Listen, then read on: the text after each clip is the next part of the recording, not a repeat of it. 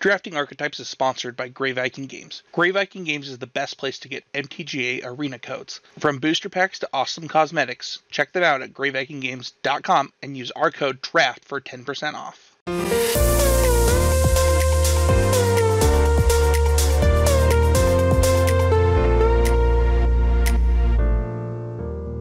Hi everyone, this is Sam Black with Drafting Archetypes, and today we are going to be going over an overview of Adventures in the Forgotten Realms.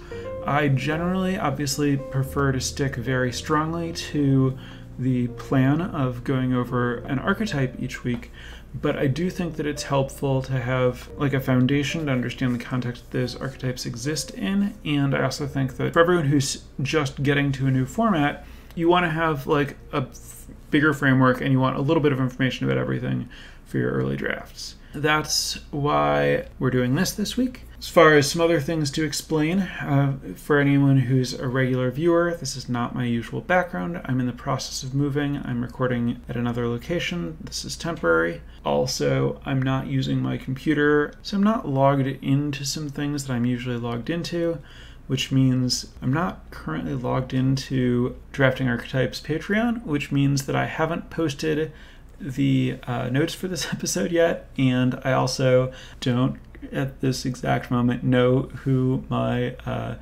new patrons are. So unfortunately, I'm going to have to skip the Patreon thanks portion of the episode this week. I'll be sure to shout everyone out when I record the next episode.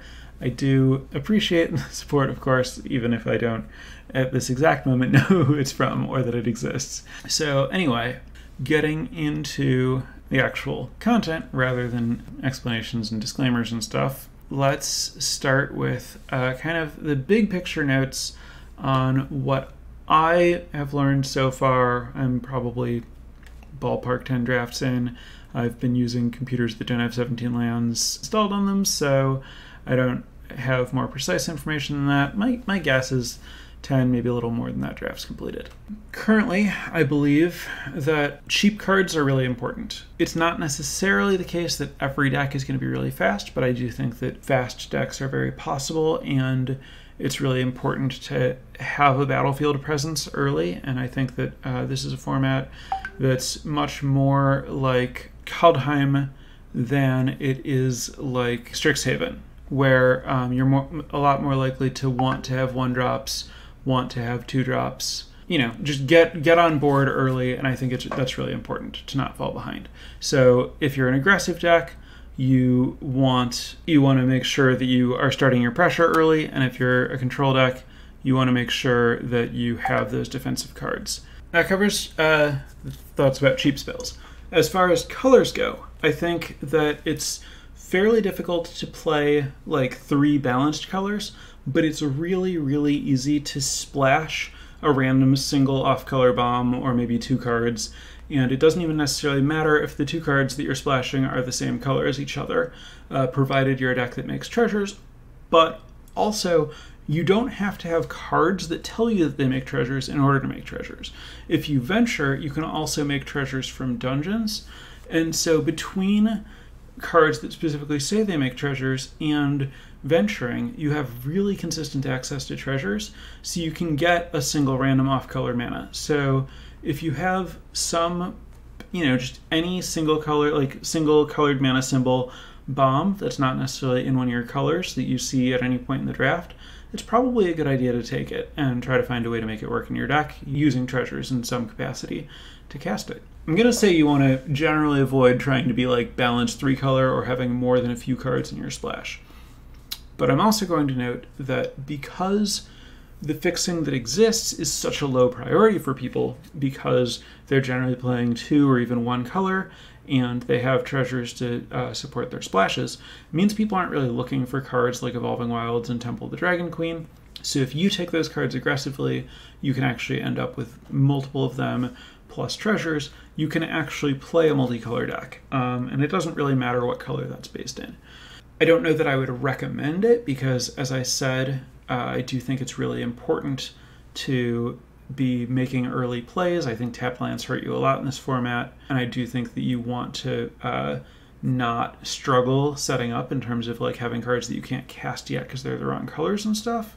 So I do think that you generally want to try to avoid it, but if you have access to enough, like, you know, if you're seeing bombs, I recommend taking them, especially because a lot of the packs have a lot of cards that are not necessarily very exciting or useful only in a specific archetype. Often you'll find a card at a higher rarity that's a lot more powerful than cards in your color might be. I do think that the format's really, really deep in terms of long on cards that you'd be willing to play. I've found with almost every deck I draft, I have like 10 cards I would consider playing that I end up, you know, cutting in deck building. And so you can definitely afford to take powerful cards when you see them, regardless of their colors, and sort it out later. Sometimes it's worth switching colors later in a draft than you might otherwise because of the importance of you know, the most powerful cards and the depth of filler playables. So the format's very encouraging of pivoting and splashing and trying to find ways to use bombs, and very forgiving of giving up picks and commons and stuff that you've already drafted, because you'll find more than enough stuff to end up with a playable deck.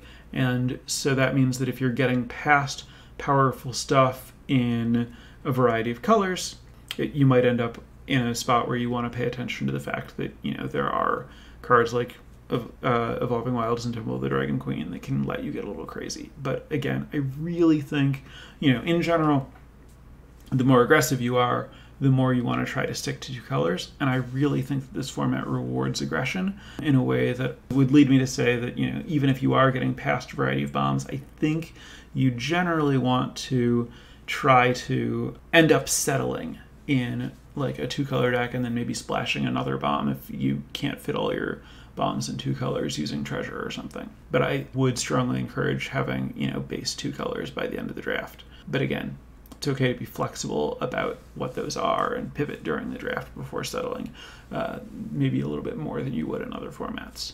That covers kind of the way to approach thinking about colors. Also, in general, equipment in this format is extremely plentiful. There's just tons and tons of common equipment, and a vast majority of it's very clunky to move around. Generally, equip costs are around 3. And so I would say that that means that you want to be really careful not to draft too much equipment. The equipment is good. It's like you want to play some of it, but you don't want to go overboard because you can't really move it around. So you want to, at some point, be able to like spend some mana, use it to trade up and do all the stuff that equipment does. But if you have multiple pieces of equipment, it's going to be hard to really leverage more than one at a time. You want to try to stick to just, you know, 1 to 3 total pieces of equipment in most decks. Obviously, there are exceptions if you have equipment that is cheaper to equip, or if you're doing specific equipment theme stuff in white-red, especially if you have the white-red gold uncommon. That's my notes on equipment. And then kind of related to equipment, there are a lot of mana sinks in the format. You know, there's the blue common that you can spend 6 mana to essentially draw a card with a die roll in there. There's like the 0/4 Venture wall in blue, so that's 2 different blue mana sinks. But there's also like the white 1/1 flyer that can tap it and another creature to venture. There are a variety of colorless things that let you spend mana to venture. There's just stuff to spend your mana on aside from equipment. And definitely a format where games can go long. If you're just kind of sitting there while your opponent is progressing their game by spending mana every turn, you're generally going to get varied by whatever they're doing. So you want to make sure that you have some way to do something well, if a game stalls out, especially because there are, you know, some good defensive tools people can draft to try to create that board stall, even if your deck is drafted to try to avoid that. You want to be realistic about how good you are at ending a game against someone who's trying to stop you from doing that, and how likely it is that the game might stall, and then prioritize mana sinks accordingly. Alright, so those were my big picture thoughts. Now I want to touch on each of the 10 two-color pair archetypes, and as far as what they are generally doing. There are a lot of cross synergies available and a lot of specific bombs or powerful cards that you might want to draft around that might lead you to doing something slightly different from what your color combination normally does, and that's fine. Some of these normal plans are more supported than others, so it's more important to do them or easier to do them. I would say in general, take the default plan of the colors with a grain of salt. Going over them, blue-white, their overlapping mechanic is certainly Venture. I think that as far as what you want to be doing with that, I think Delver's Torch, the 1 and a white common equipment that equips for 3 and gives +1/+1, and when this creature attacks, Venture. I think that you want to take advantage of the fact that blue and white offers a lot of flyers, so you have evasions. You can put the torch on an evasive creature so that you can consistently attack, get your Venture trigger, push some extra damage.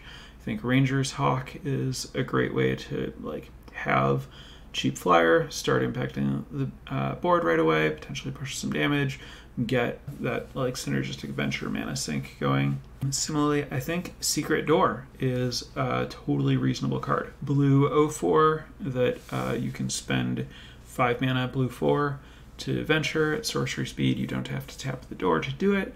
I think that as far as a very traditional kind of stoppers and flyers approach to blue-white, I think both of those 1-drops that are also mana sinks that get you on the board both play to that kind of game plan, which is what I think you want to do. You're not the fastest deck, so you want some of that defensive stuff that'll give you time to stabilize and then win a race with your flyers, or stabilize and get value with your venturing. It's fine to lean more into aggressive flying stuff, or lean more into grindy Venture stuff, or do some of both. But, again, with this archetype, as with all the other archetypes, I do think you want to prioritize a low curve. Here, I think it's especially true as you lean more into stuff like Torch, the cards that I mentioned, which are all mana sinks. So you obviously want to play the cards from your hand so that then you can have your mana freed up to use their abilities. Venture isn't just in blue-white. Venture is kind of shared by all the Esper colors, so there are other Venture archetypes. I think blue-white, among them, wants to most highly prioritize having a low curve. And we see that explicitly rewarded in blue-white rare monk class, which is all about casting more than 1 spell per turn, which is a reminder to keep your curve low in this archetype. So that's blue-white. White-black. White-black is also very good at Venture. I think white-black wants to be a little more grindy, a little more focused on trading. So where blue-white's going to end up in a little bit more of a tempo or kind of space potentially, where it's racing with flyers, white-black is going to prioritize evasion a little bit less and do a little bit more kind of trading and just getting fractional card advantage from its venturing and using that to play an attrition game, grind an opponent down. Black cards like Fate's Reversal and Precipitous Drop. Fate's Reversal is 1 and a black. Return a creature from your graveyard to your hand, Venture. Precipitous Drop is 2 and a black, enchant creature. Enchanted creature gets -2/-2, Venture, and if you've completed a dungeon, it gets -5/-5.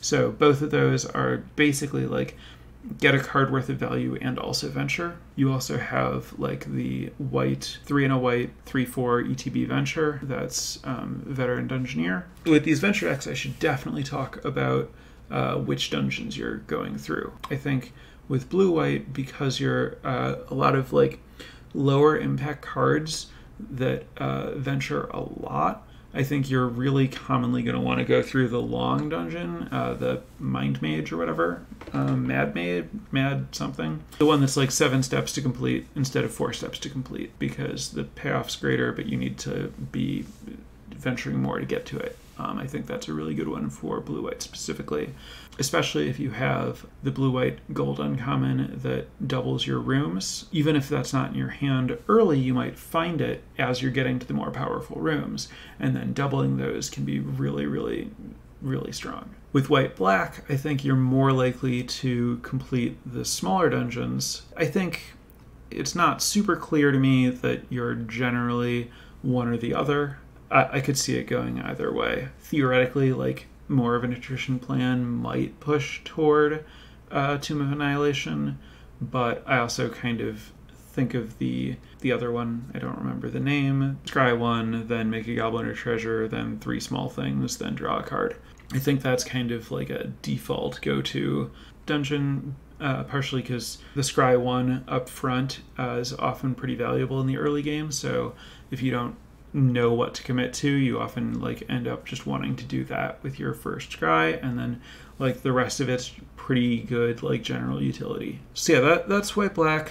A little bit more attrition doing adventure stuff. White red is about equipment, very aggressive deck. The like snap to equipment, the rapier and the shield are very good in this archetype because I think Dwarfold champions, like Dwarfold Champion and Armory Veteran, I think are both really key commons, and that's the 1 in a white 3/1 that gets +0/+2 when it's equipped, and the red 1 in a red 2/2 that has Menace when it's equipped. You want to get those things equipped immediately and as a trick, so you want these flash equipment that snap to the creature so that you can get those bonuses right away and use them, and use it as a combat trick even later in the game. So you can do equipment without needing to spend a ton of mana on it. And then obviously those things are somewhat expensive to re-equip, and that's where Bruenor, the white-red uncommon, can come in handy. That card's just super strong because the equipment, because there is so much equipment and it's so expensive to equip, getting to equip it for free conveys a massive advantage. White-red, really aggressive. You want a low curve, obviously, because you want to get to the point where you can spend your mana on your equipment, and it's white-red. Like, you're not great going long, your stuff is pretty small ball, but it's really good at ending games. Honestly, I've had way more success in this format when I've been aggressive than when I haven't been. I think this archetype's pretty good. White-green, theoretical synergy is life gain. I've found that there aren't that many different common cards that give you repeated life gain. It's more stuff that just like, creatures with an ETB that gives you life gain or something, and if you don't have repeatable life gain, then you might not find it worth prioritizing, like the Celestial Unicorn, which is the more expensive Ajani's Pridemate. 3 mana for a 3/2. When you gain a life, put a +1/+1 counter on it. It's only really good if you are, like, if you're, going to trigger it once or twice a little bit later in the game. It's just not that strong. Compare it to something like Quandrix Apprentice and Strixhaven, which, comparing cross-format is questionable, but I think that's a card that, at least for me, really taught how punishing it can be to like have this creature that comes in small and needs to build up over time. If you can't build it up a lot, it might be better to avoid it. So Steadfast Paladin is, I should have mentioned Steadfast Paladin in white-red also. Much like white-red in Kaldheim, where there's a lot of equipment, obviously you want to prioritize creatures with keywords to put that equipment on. So like Ranger's Hawk and Steadfast Paladin are super important commons because they let you get more value out of equipment. Oh, sorry. Chad has pointed out that I misspoke. I said Quandrix Apprentice. Obviously I meant Quandrix Pledgemage, the 3 mana 2/2 that can grow over time, which is obviously much more comparable to a 3 mana 3/2 that can grow over time. So anyway, Steadfast Paladin is just super, like, it's a great card in the format because I do think it's, the aggressive decks are strong, life gain's good against aggressive decks. There's also a lot of equipment, Shocker, the Story Seeker, this card that always overperforms in every format, is also good in this format. Apart from the normal reason, like all of that makes it good, also green-white is a life gain theme deck, and this is the best source of multiple life gain triggers. So super high priority. If you can't get that, there is Sylvan Shepherd, which is the 3-mana 3/2 vigilance. When it attacks, gain a variable amount of life. If you end up with life gain payoffs, it's definitely worth prioritizing those things that you can trigger them a lot. Green-white can also just be, generic creatures and pump spells and get a bunch of stuff into play and then use the white things that give temporary bonuses, the Pegasus that launches a creature and the Paladin that gives all of your creatures +1/+1 in vigilance. Both of those play well in just like creature decks with big green creatures and stuff. I would say you don't have to do the life gain thing. Certainly the rewards are there. Like, there are enough cards on both sides of, rewards and enablers that if it's open and the cards are there, it's very strong to do it, but sometimes it just doesn't work out that way, and that's fine. So that brings us to blue-black. I have drafted blue-black several times, generally not very successfully, and I really don't know what it's trying to do. Obviously, there's some venture stuff going on here. They do overlap there, but then also, there's like this kind of unblockable theme that is weird. I don't know if you're supposed to lean into it or ignore it, or I don't know if you're supposed to just like, okay, I have a couple unblockable things in my like generally defensive deck, and maybe I end up creating a board stall with like my venturing coin Wish Coin Crab, the Shortcut Seeker, the blue 3/2/5 that ventures when it hits your opponent.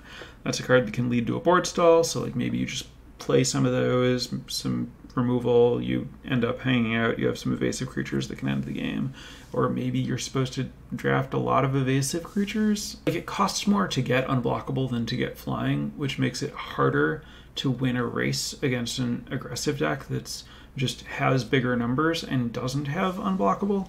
If you're just attacking each other, they're not interested in blocking you. You kind of have to like stop taking advantage of your unblockability because you end up needing to play defense because they're hitting you harder than you're hitting them. So I wouldn't try to go super deep on that in general. I think it's more of a control/venture deck. There's something going on here where there are a lot of saboteur type creatures in white-black, creatures that do something when they hit your opponent.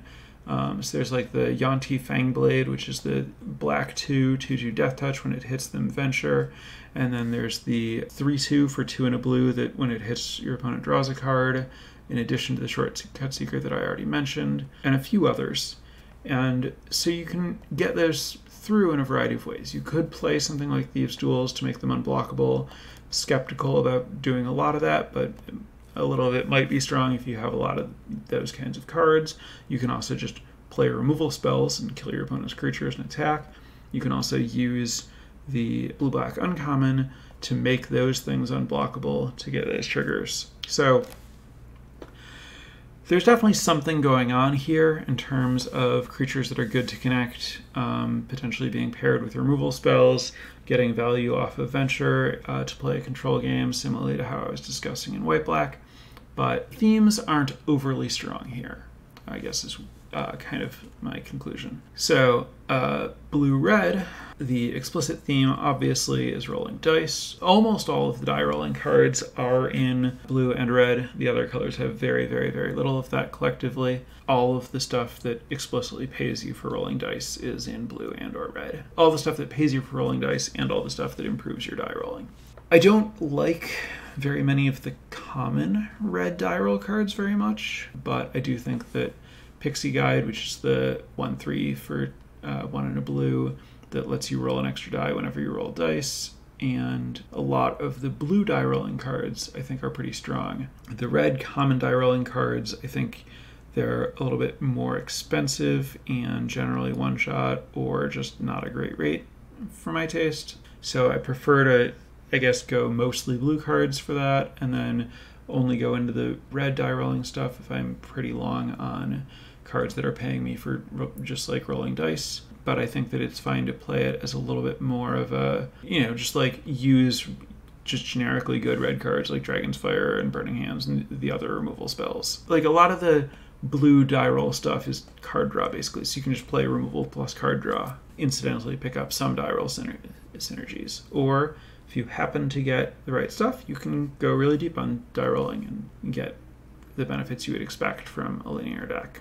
Blue-green, I have no idea if this archetype is supposed to have a theme. Its gold uncommon is an 0/4 that you can spend 4 mana to draw a card and play an extra land, which obviously doesn't really point to anything in particular, like have mana, draw cards, block. That's all just generic blue-green stuff. I think generic blue-green stuff describes the color combination pretty well. As far as what I would prioritize, I would say in green, I think you want to specifically look for Underdark Basilisk, which is the 1/2 Death Touch and Spoils the Hunt, which is the bite spell that your creature deals damage to their creature, but it doesn't fight back. The reason I mention that is because I think that the blue common removal spell, Charmed Sleep, is pretty bad in the format. I think that there are a lot of ways to punish you for using enchantment-based removal spells. I know this is not surprising to hear from me. I'm traditionally much lower on auras that attempt to answer creatures than most players are, but I would really highly prioritize not needing to use Charmed Sleep, which means that there's not a lot of removal available to you. So you want to prioritize being able to use the green removal that exists. So the Death Touch plus Bite combo will give you some removal, which I think is important in the kind of controlling nature of what's going on with blue-green. As I mentioned, other colors, I think Secret Door is pretty good here. I think you want to have early defense stuff and some late mana sinks, and then also just, good raid creatures and tricks and stuff. I think like the aggressive green creatures play pretty well with like the -2 power draw card cantrip and stuff. Your theme is going to be pretty loose in blue-green. You're mostly just looking for like good cards and to try to avoid falling into the traps that blue-green has, like not having a lot of removal. Black-red. This deck is about treasures, but I've also had a ton of success with the steel sacrifice stuff. There's just one common threaten, but the important side of the equation is good sack outlets, in which there are specifically the 2/1 Ghoul that can sack one thing per turn to get +2/+2. I think is fantastic. And then there's also the sacrifice a creature or artifact, draw 2 cards, make a treasure for 1 and a black that gives you another really reliable sack outlet. At that point, you're trying to assemble the combo of cast 2 spells in a turn, but because they only cost 5 mana total to cast both Steal Your Guy and Sacrifice It to draw cards, you can get away with that. 5 is not too much mana to ask for. Kill your opponent's creature, draw 2 cards, and hit them for some damage and make a treasure. Just really, really strong. You also have Shambling Ghoul, which I love. Or Shambling Ghast, rather. Black 1/1, when it dies, give something -1/-1 or make a treasure. This plays really, really well with both of the sack outlets that I mentioned, because both of those let you sacrifice it in instant speed at will, so you can use it as a combat trick or a reliable removal spell for any X1, and there are a lot of X1s in the format. Also, as I mentioned, just like getting on the board early is pretty valuable, and so having a 1-drop that can often trade with 2-drops, because if it trades with 2 toughness creatures if it gets in combat with them. I think it just plays super, super well. I have played 5 copies of Shambling Ghast in a deck that I trophied with, and I was happy to draw as many of them as I drew every game. I am more interested in some treasure stuff. Basically, I think the sacrifice steal stuff is stronger than the, if you spent a treasure to cast this stuff.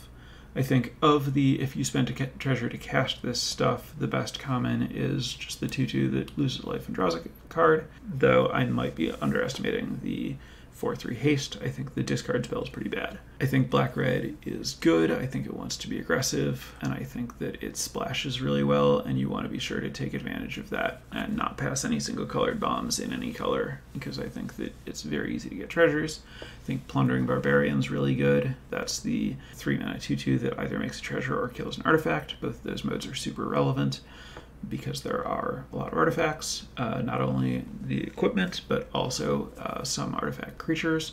Remember that things like Secret Door are artifacts, so pay attention to whether you can just blow up one of your opponent's creatures, even if it's colored with that card.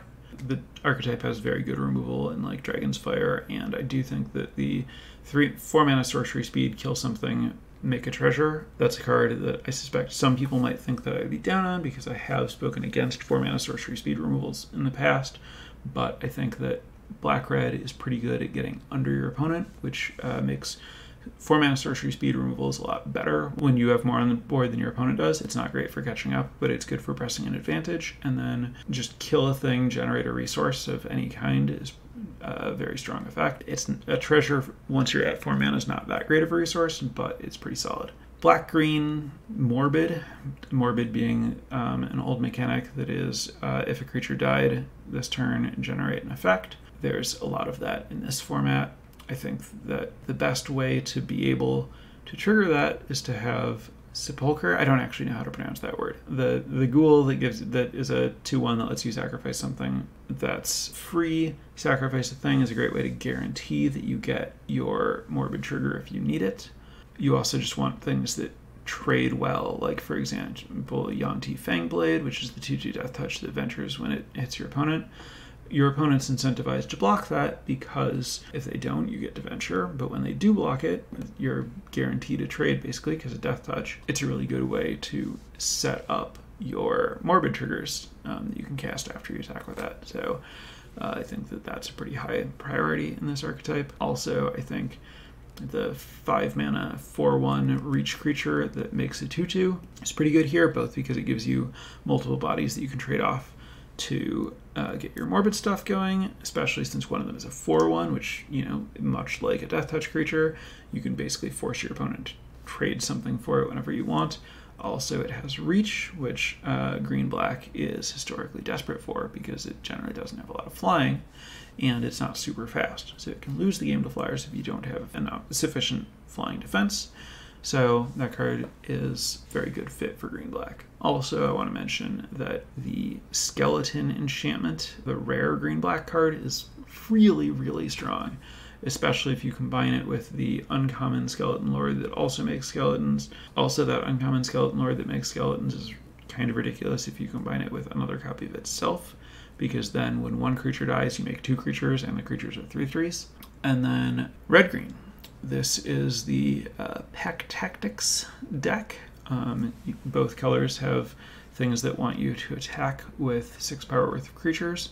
It's worth noting that this isn't like if you are attacking with 6 power worth of creatures, it's if you have attacked with 6 power worth of creatures, which means that your opponent can't like fizzle your trigger by killing one of your creatures after you've declared your attackers. Once you've attacked with 6 power, that's locked in and you get your stuff. So that makes it a little bit better or a little bit less risky than it might read if you haven't thought about that. And similarly, don't try to blow out your opponent's triggers after they attack. Make sure that you kill their creatures before they attack if you're trying to prevent them from getting that trigger. As far as what you're looking for with this archetype, I do think that it's, you know, red-green sometimes, as we saw in Kaldheim, tries to go really big. I think this is a smaller red-green deck for the most part. I think you want to prioritize, you know, cheap creatures. I think Null Hunter and Hobgoblin Captain are really good here. You want to be able to surprise your opponent by triggering Pack Tactics, both because they won't necessarily see it coming, they won't necessarily be prepared for it, and because it means that you're triggering it faster than you otherwise would, which means that anything that's putting haste power into play is good.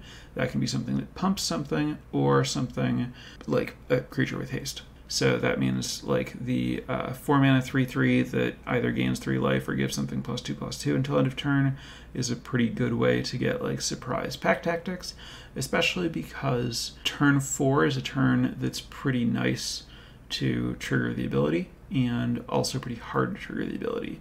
Like if you have like a Null Hunter and another Null Hunter, or a Null Hunter and a Hobgoblin Captain, you're going to be at 4 or 5 power, and you'd really like to get those Pack Tactics triggers. So if you can do something to give yourself another power or 2, now you can get those triggers on turn 4, which is a pretty big game. Also, because you need to be attacking to get these triggers and to like get the value off of this mechanic, you want to prioritize combat tricks, especially the +2/+2 untapped trample, just because you'll be able to attack into a lot more different boards if you have a combat trick to make combat go your way. with red-green, do prioritize pack tactics. Those cards are strong, and prioritize things that make it better. Ways to get extra power into play to trigger it earlier, ways to make combat go your way. The one time I drafted red-green, I didn't think my deck was very strong, and I got 7 wins with it anyway. Fundamentals of trying to attack in this format are pretty good, I think. That wraps up my coverage of the archetypes and the big picture stuff, which means it's time to turn it over to questions from chat. If you are interested in supporting the podcast, be sure to check us out at patreon.com/draftingarchetypes. All of that will be back to normal functionality with notes and everything next week. Also, at some point in the future, I will post these notes probably in the next few days. Getting to questions from chat. Are boots playable in red-green? So I have seen tweets from other people who have had success with the boots. This is the 1 red equipment that gives +1/+0 and haste, red to play, colorless to equip.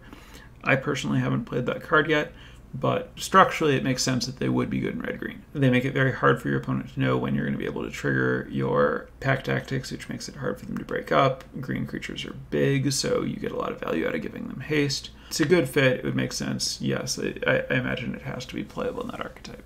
Next question, is it a bomb-heavy format?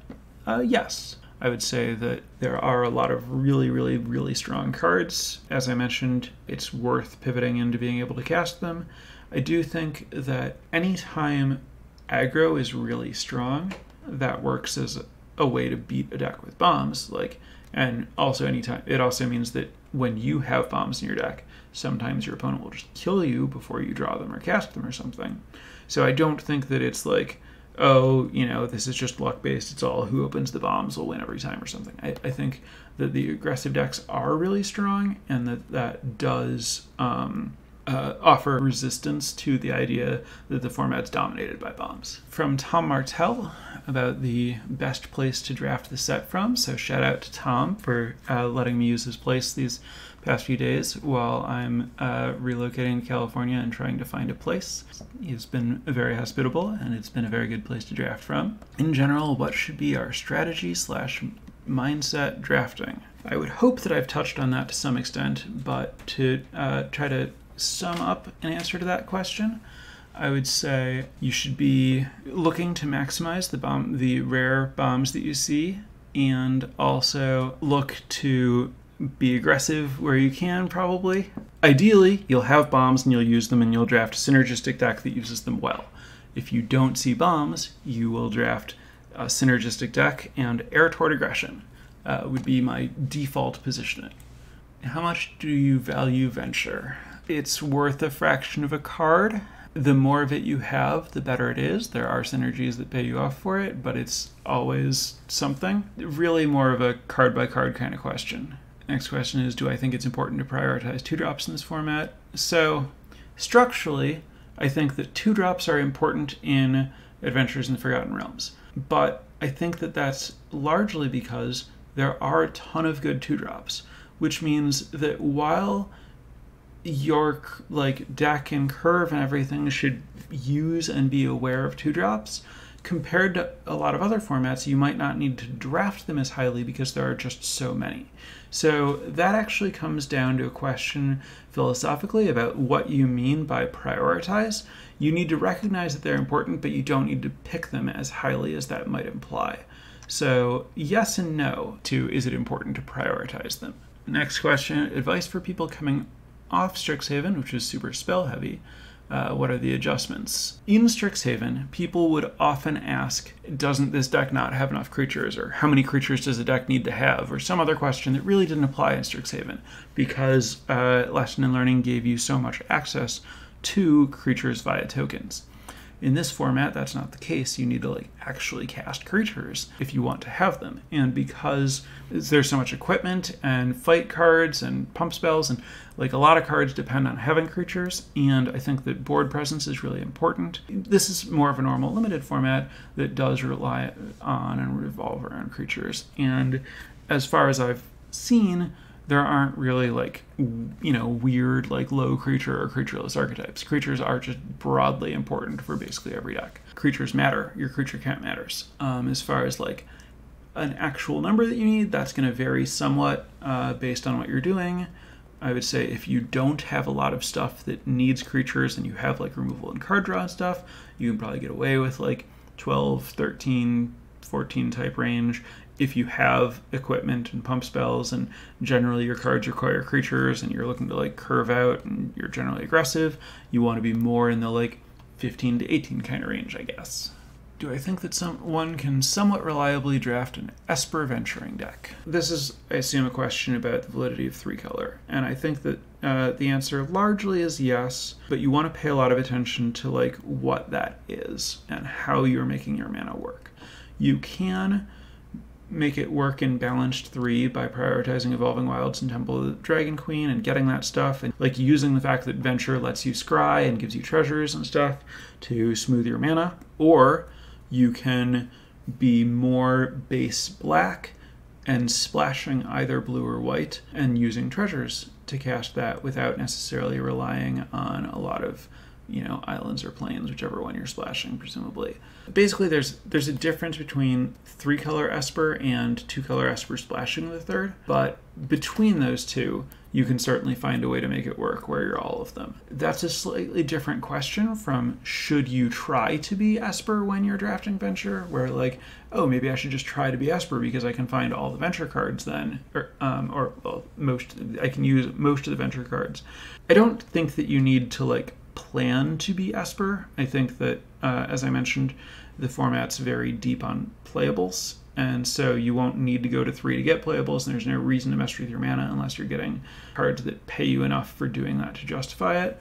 So I would say, you know, generally try to stick to 2, but if you get a bomb in a third, you should certainly feel comfortable splashing it. I mentioned many ways to punish Charm Sleep. Does the same apply to Minimus Containment, the Arrest variant that turns something into a treasure? So, I mean, both of those get somewhat punished by the thing that lets you sacrifice a creature to draw 2 and make a treasure, and the, like, Beholder that makes you sacrifice an enchantment, although that card's not great, so it doesn't see a ton of play.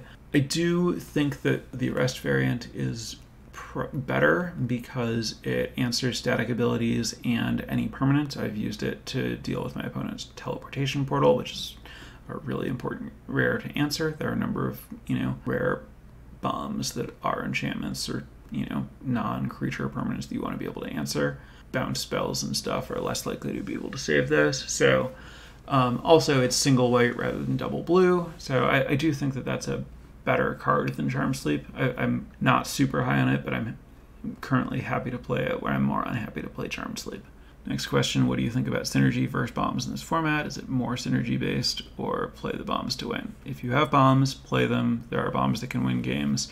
If you don't have bombs, or if you do have bombs, there are synergies that matter. Your deck will be stronger if you use them. Also, one of the synergies is a collection of cards that are good at attacking your opponent. Is this a format where blue wants to be playing a number of counter spells?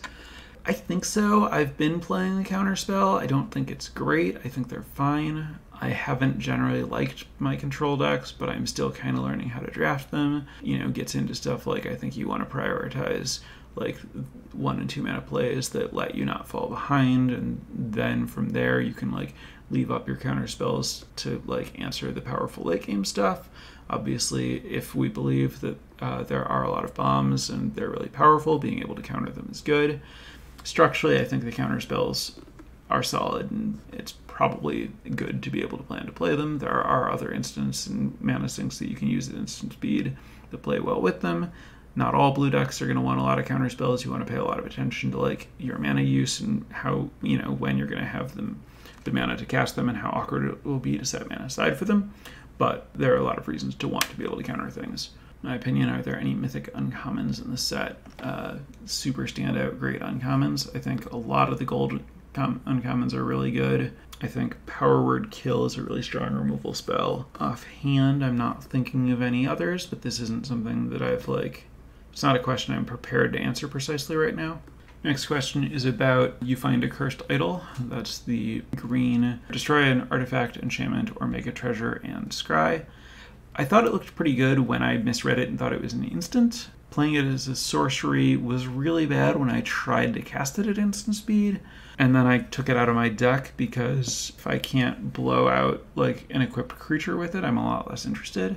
I think it's like okay to play if you're kind of like desperate for the mana fixing from the treasure, but I don't like it very much. Next question, are there any commons that I think are particularly good at countering these good aggressive strategies? Yeah, I mean, I think I mentioned that I'm super into Shambling Ghast. It's very good against aggressive decks, is part of why I like it so much. I also think that, you know, playing cards like Secret Door rather than not gives you a significant cushion. Obviously, like, there's just good, cheap removal, and you should be playing it. But I think for the most part, my best attempt at answering that has been, yeah, just make sure your curve is low regardless of your strategy. This is a question for more discussion of comparing the different equipment. I think that I'm pretty into the Torch, Delver's Torch. I think that venturing when you attack is often a bigger payoff than the like marginal extra numbers offered by the other equipment. That certainly somewhat depends. You know, if you have evasion, that's probably more true.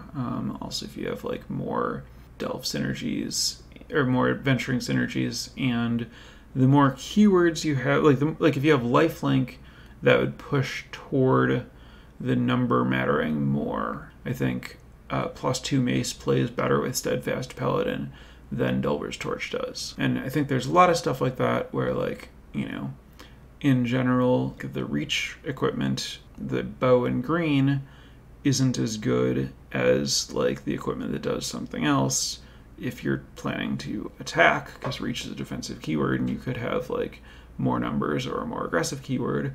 But if you're, like, green-black and using it to stay alive, or blue-green and using it to stay alive, perhaps, you could want it there. So, I do, like, especially because so much of the equipment is kind of really similar, right? Like, there are a lot of different equipment that's 2 to play and 3 to equip. You just want to think about, like, how it's going to play with your creatures and your game plan. But also, it doesn't matter very much. They're all so similar that if you play the wrong one, it's not necessarily a big deal. It's just, you know, I think more about playing the right amount of equipment that you happen to be able to pick up. Someone suggests that Battlecry Goblin, or whatever it's called, the goblin that makes a goblin and can pump your goblins, is a mythic uncommon.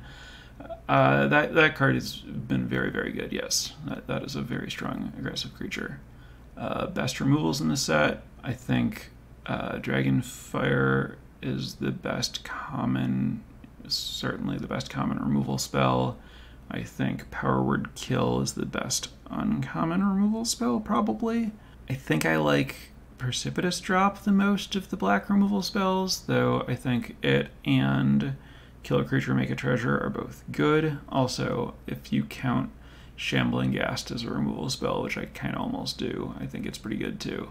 I think the red Fireball is fine. I think I like the deal 5 to an attacker for 2 more than I like Make Something a Treasure in white. I think the green spell is better than the white and blue removal. The green spell being the 3 mana, do damage equal to a creature's power to something. That's my, off the top of my head, thoughts on the removal spells that came to mind. Next question is the 7-step dungeon a trap? I have liked going through it in my blue-white dedicated venture decks, but I think that you need to know that you're going to venture a lot to want to do it. I think that's as much as I'm going to be able to cover tonight. I don't want to get too into the details of every single archetype. This is a broad overview.